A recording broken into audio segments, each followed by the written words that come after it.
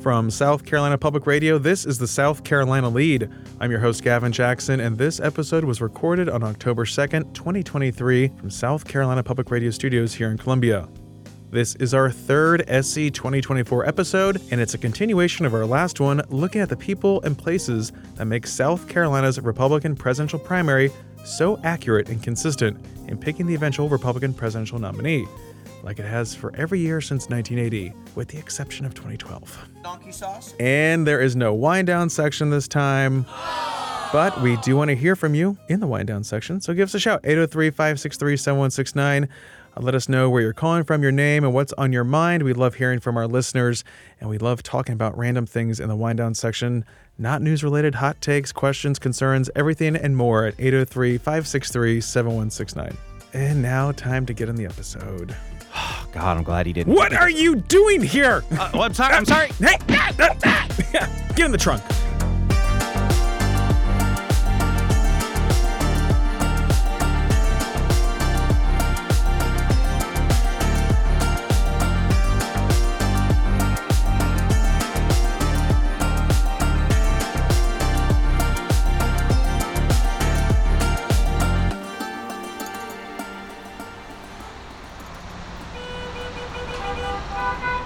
Picture this. Mayan and I are still stopped on the Ravenel Bridge, suspended over the beautiful Cooper River and Wando River, which merge into Charleston Harbor, along with the Ashley River off to the west. What a sight. Oh, and look, one of those big post-Panamax container ships is cruising into the harbor without tidal restrictions because the port has been dredged to 52 feet, the deepest on the East Coast. Isn't that something, Mayan? You know, it sure is. And you know what else is something, Gavin? We're still on the bridge!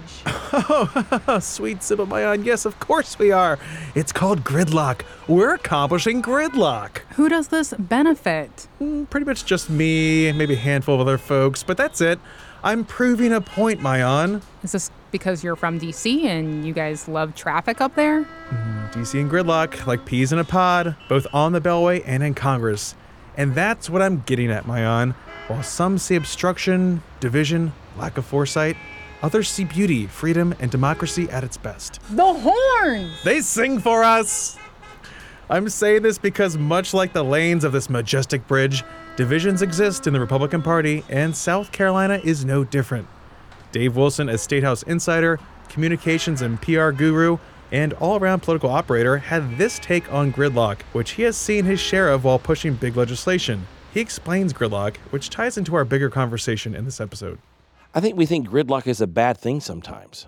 I don't necessarily think that's the case.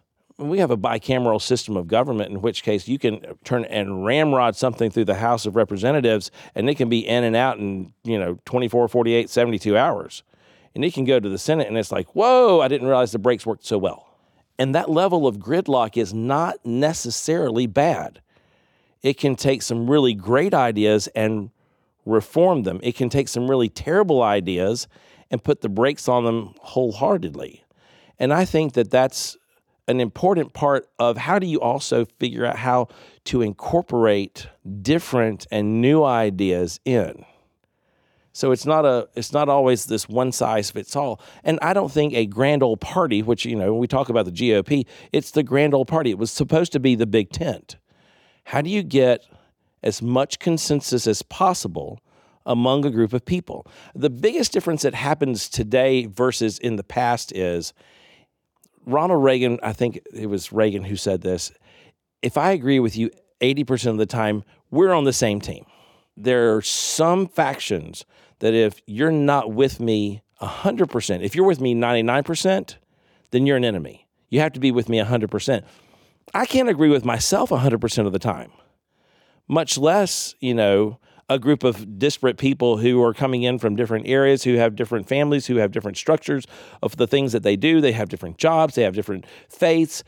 And when those are brought together and you're expecting a single monolithic, everybody has to agree 100% approach, you end up hurting yourself more than helping yourself. I think that's a part of where politics has changed. In the days of Ronald Reagan, and Tip O'Neill would sit around and have a drink and figure out what to do. They go out out of the room and bloody themselves politically, but they would figure out how to find a way to make it work. There is a lot less of that now. I started to see the sway during the days of Obama, and then we come back to Trump, and now we're back over to Biden, and so the pendulum is swinging really hard right now.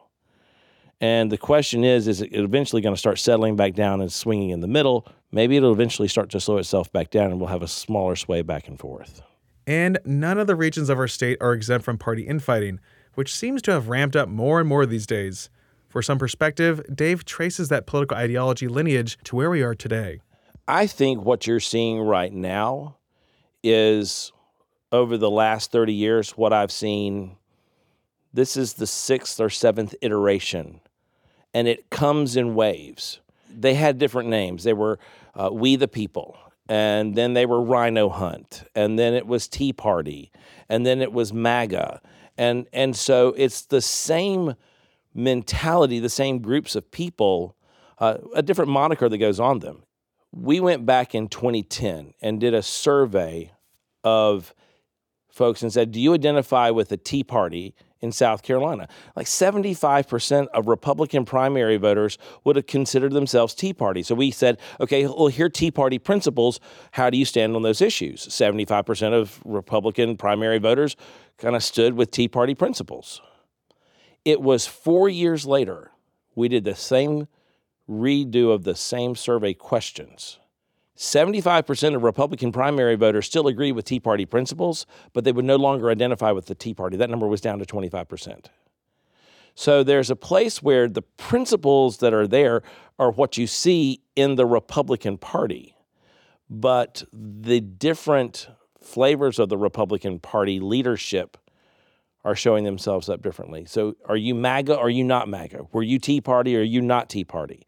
And so people want to polarize themselves. They want to encamp themselves with a group of people who think more like them. So if you are with Trump now or you're with somebody else, then you're in a different camp. Instead of recognizing the fact that eventually, because of the primary process in American politics, we beat each other up first and then we go beat up on the other person. Unlike the parliamentary style where, everybody wins and then we beat each other up to see who's going to end up being the leader in the end. Okay, so there's some infighting here in the state among Republicans, but this state is still ruby red. Again, we're not Georgia or North Carolina. We're solid Republican, and we've seen margins strengthen in those statewide races. Drew McKissick, chairman of the state Republican Party and national co-chair, elaborated on that. I think we are a much more conservative cross-section of the National Republican Party. I think that's fair to say. We are a good national representation of the Republican base, but in a more conservative sense. We've gone from the minority that can meet in a phone booth, in the 70s to having virtually 2/3 of both chambers of the legislature today, all the statewide constitutional offices, 6 out of 7 congressional seats, both Senate seats, and an increasing number of county council and local offices around the state. So you heard Drew say that the state is getting even more conservative down to the local level. I know we've been talking about different areas, so let me give our listeners, especially our transplants and visitors, a geography lesson and define some terms. AT, some music, please. Let's start with the upstate, which used to be referred to as the upcountry from the 1700s through the 1800s when it was called the Piedmont and was rebranded in the 1960s and 70s as the upstate. This roughly 10-county area is home to the 3rd and 4th congressional districts. It spans the northwest corner of the state and the borders with Georgia and North Carolina. Keep moving northeast and you hit the 5th congressional district, which is part of the greater Charlotte area, with York County being that main anchor along with Lancaster and other counties that lead you down into the Midlands. But let's stay along the North Carolina border and head east. There you enter the 7-county Pee Dee region named after the Pee Dee River and the eponymous tribe that occupied the land. This takes us to the Grand Strand, a term that comes from an old definition of strand, meaning the area of land that borders a body of water. This crescent stretch of beach runs from the North Carolina line down to Georgetown County, and along with the Pee Dee, it makes up the 7th district. Continuing down the coast, the entirety of Berkeley County, as well as major parts of Charleston, Beaufort, and Dorchester counties in the 1st congressional district. Purplish area covering the low country, called such because it's super flat, and in some places, below sea level. It's bordered by the only Democratic district in the state, the 6th, which reaches from Charleston back up into Columbia, as well as much of the southern I-95 corridor down to the Georgia border. Next to that is the 4-county 2nd Congressional District, which includes parts of Orangeburg and Richland counties, and all of Aiken, Barnwell, and Lexington counties, home to the Savannah River site. God, Gavin, that was long. You just must love listening to yourself talk. Listen, I'm giving them a visual picture of our state. But don't listen to just me. Let's talk to Hope Walker, who's the SCGOP Executive Director, who spoke about the migratory effects on local parties to the point where areas that were Republican ghost towns are now relevant. Whenever I started with the state party in 2011, there were not active Republican parties in certain parts of the state. So like in Allendale, in Hampton, in Bamberg, Marion, Darlington, Dillon, those areas, and then McCormick is another, and Fairfield County too. And so what we've seen, since then, and with people moving into the state based upon, economic development that's going on or whatever, those county party organizations are booming. Now we're having to pay attention, which is a good thing, to all 46 counties. And since we've been talking about divisions and factions, I asked Hope how the party deals with such fights and to make sure that everyone plays nice in the sandbox. So we have a great thing called the party platform, and that's evolved throughout the years. And we, our state convention is who votes on, we have a platform committee. It's presented at state convention. That's voted on. And, we point to those different points that are in there. And it's like, listen, we are all Republicans, and there's probably an issue that, we're not all going to necessarily agree on, but we can get to that issue. But we have to remember why we are Republicans. And this is a red state. This is a red county. We need to make sure we're working together for the good of the party, for the good of the platform. And we haven't even gotten into the regional barbecue, which can be pretty divisive and, of course, very territorial. We'll save that for another episode, perhaps one on how to win South Carolina. That's right, all the tips and tricks. But we are a bit of a Goldilocks-sized state, if you ask me. But who are these voters that live in these places? I know we touched on it a bit before, but let's keep looking at these regions and voters that represent a key cross-section of the Republican Party that makes us representative of the National Party makeup. That's one of the big things everyone praises South Carolina for, is its ideological makeup, from the religious conservatives in the upstate to more social liberals and fiscal conservatives in the Midlands and Low Country to a grab bag in the Grand Strand with conservative retirees from the North and other parts. Governor Henry McMaster's Chief of Staff, Trey Walker, really understands the state because he has been closely involved in campaigns here, including the governor's, and travels around South Carolina regularly. I may be preempting a future episode with this, but here's what Trey said candidates need to be aware of when trying to campaign here. I think the political shift in the South has been coming for a long time, and I think, and this is my opinion, not the opinion of the governor's office or as a state employee, this is Trey Walker's opinion, but I believe that the leftward turn of the Democratic Party post Bill Clinton has driven more people to vote Republican on a local level. So, for instance, 2020, not 2022, but 2020, Justin Bamberg won his House seat in Bamberg County, and he shares the name of his county. His father's a sheriff, and he won by a handful of votes. So in rural South Carolina, I have told folks this, never in my professional life did I think Henry McMaster or any Republican candidate for governor was going to carry McCormick County, was going to carry Darlington, carry Chesterfield, carry all those rural counties, Abbeville, Greenwood. Those were all, yellow dog Democrat counties. But I think what's happened is that rural yellow dog Democrat no longer exists. And so that's a very long-winded way of me telling you that, yes, it was happening before Trump and it'll keep on going. So what Trey just said about the reddening of these counties is something we've been hearing from a lot of folks. And the battlegrounds are out there for the Republicans running statewide, in this case, for the Republican presidential nomination. And this is happening in some of the fastest growing areas in our state. Trey talked about the 2022 governor's race, but let's look at some recent congressional races. The 7th Congressional District, home of the PD and Grand Strand, saw a 7-member primary race in 2022 to unseat Congressman Tom Rice over his vote to impeach President Donald Trump over the January 6th riot at the Capitol. Rice held that seat since the district was formed in 2012, following the 2010 census. And in that huge primary, he lost outright to then State Representative Russell Fry, who had Trump's endorsement.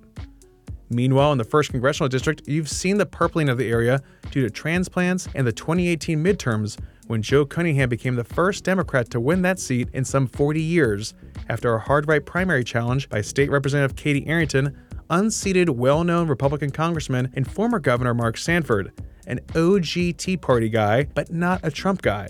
Arrington failed in 2020 to regain the nomination, even with the endorsement of Donald Trump, and lost to Nancy Mace, who handily beat her Democratic challenger in 2022.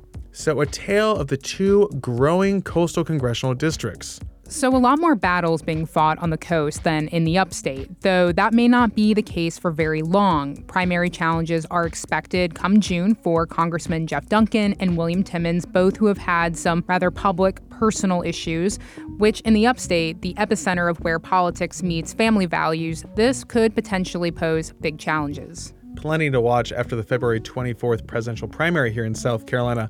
But let's listen to Dave Wilson again drive home these regions, specifically the upstate in Greenville and Myrtle Beach on the Grand Strand. It used to be a whole lot easier because the regions seemed to be a little bit more monolithic. You've got the People's Republic of Charleston. It is its own little area, kind of like it's the California of South Carolina, and you never know exactly what flavor you're going to get from there. The Greenville, Spartanburg, Anderson swath of counties, Oconee to Pickens all the way to Gaffney and down into Lawrence and that area has always been a conservative stronghold. But downtown Greenville has become very different. It has a much bluer look to it. It has a much more purple way of voting. And that is uniquely different than the broader scope of what you see coming from Anderson or Spartanburg even. And we find this in politics all the time. The more concentrated a population into a population center, the bluer that area becomes. But Myrtle Beach is uniquely different. And part of that is because the people who have moved to Myrtle Beach, keep in mind, it's the fastest growing area of South Carolina right now. So you have a lot of in-migration, but you have a lot of in-migration of people who aren't from the area, who've come to South Carolina, who have gone, I'm going to retire to South Carolina. They come to Myrtle Beach. So they bring a level of conservatism that is a lot more out there. I'm going to stop short of calling it abrasive. But it's a New York-style mentality with a conservative bent in a state where typically we talk about how genteel and how nice we are and our southern ways of being, and all of a sudden you've got somebody else coming in. But they have a very Trumpian approach to politics, which is different than what you see in other areas of the state. Your upstate Republican and your PD, Grand Strand Republican, while they still agree on much of the same values, they take very different approaches. And I think that's one of the reasons why the flavors across the state of South Carolina are so melded and so different. The Trump effect in 2016 was real. We've talked to Trump voters who were engaged because of his message in 2016 and remain motivated. We'll look at that further in our dedicated episode to the 2016 race in the coming months. But Lexington Republican Representative R.J. May, who co-chairs the House Freedom Caucus, which has had plenty of rifts with members of the House Republican Caucus, is not worried about internal fights within county parties and how they affect turnout. I think it has zero effect on an average Republican primary voter. Every meeting at the Republican Party Lexington County, we might have 50 people, but there are going to be 10,000. Well, I'll tell you what, there in Lexington County in 2016, there were 55,000 votes, but only 50 people show up to the Republican Party meeting every month. The internal political drama of the Lexington County Republican Party has zero effect on who's turning out and who they're going to vote for, in my opinion. The numbers aren't large enough. They don't have as big a sway as they did pre-2012 when the Tea Party started, or these other external groups, Moms for Liberty. You go through Freedom Works, go through the list. It used to be that the party was the party and their apparatus was unparalleled. But now you have these different groups, you have PACs, you have other organizations that have decentralized the ability to reach out and touch voters. And whether it's Greenville or Lexington or Horry or anywhere else in the state, I don't think that the local party plays as big of a role as it did 10, 15 years ago. As for the folks who make up the Republican Party of South Carolina, they sound as diverse as the regions. And all politics is local, and when it comes to South Carolina, that's as true as it is anywhere. We wrap up with SCGOP Chairman Drew McKissick talking about that diversity and what it means for the 2024 race. We tend to oversimplify what boxes these voters fit in. Just because someone can be categorized as, say, a faith-based voter doesn't mean they don't also care about immigration, or they don't also care about, trade and the impact that, globalization might have on factories in their local town, And people care about a lot of different issues. So and there's a lot of cross-section to that. And I could say that, out of all the time that I've worked in primaries over the years, I probably saw the most diverse coalition of supporters for one candidate in that particular primary that I've ever seen, in any other presidential primary in the past.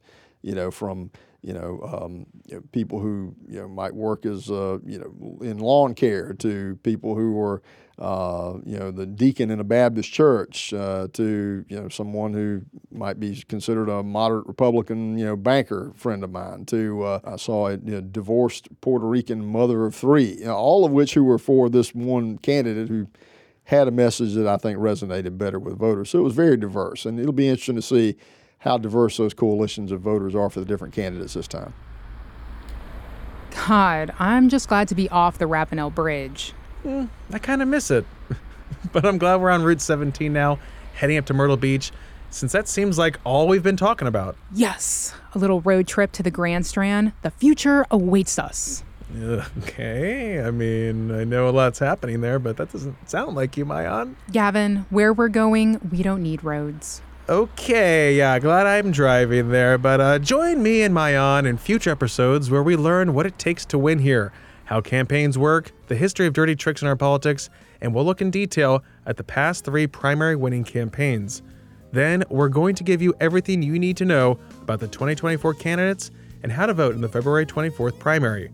Subscribe to the South Carolina Lead wherever you find podcasts, and we'll have a new SC 2024 designated episode for you every other Tuesday.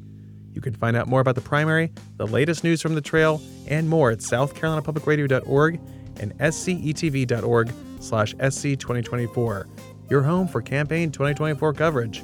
As always, thanks for listening to the pod, and do your leaderly duty and give us a shout at 803-563-7169 or leave us a review on Apple Podcasts. For the South Carolina Lead, I'm Gavin Jackson. Be well, South Carolina. Oh my God, I'm sorry. We're still on this bridge!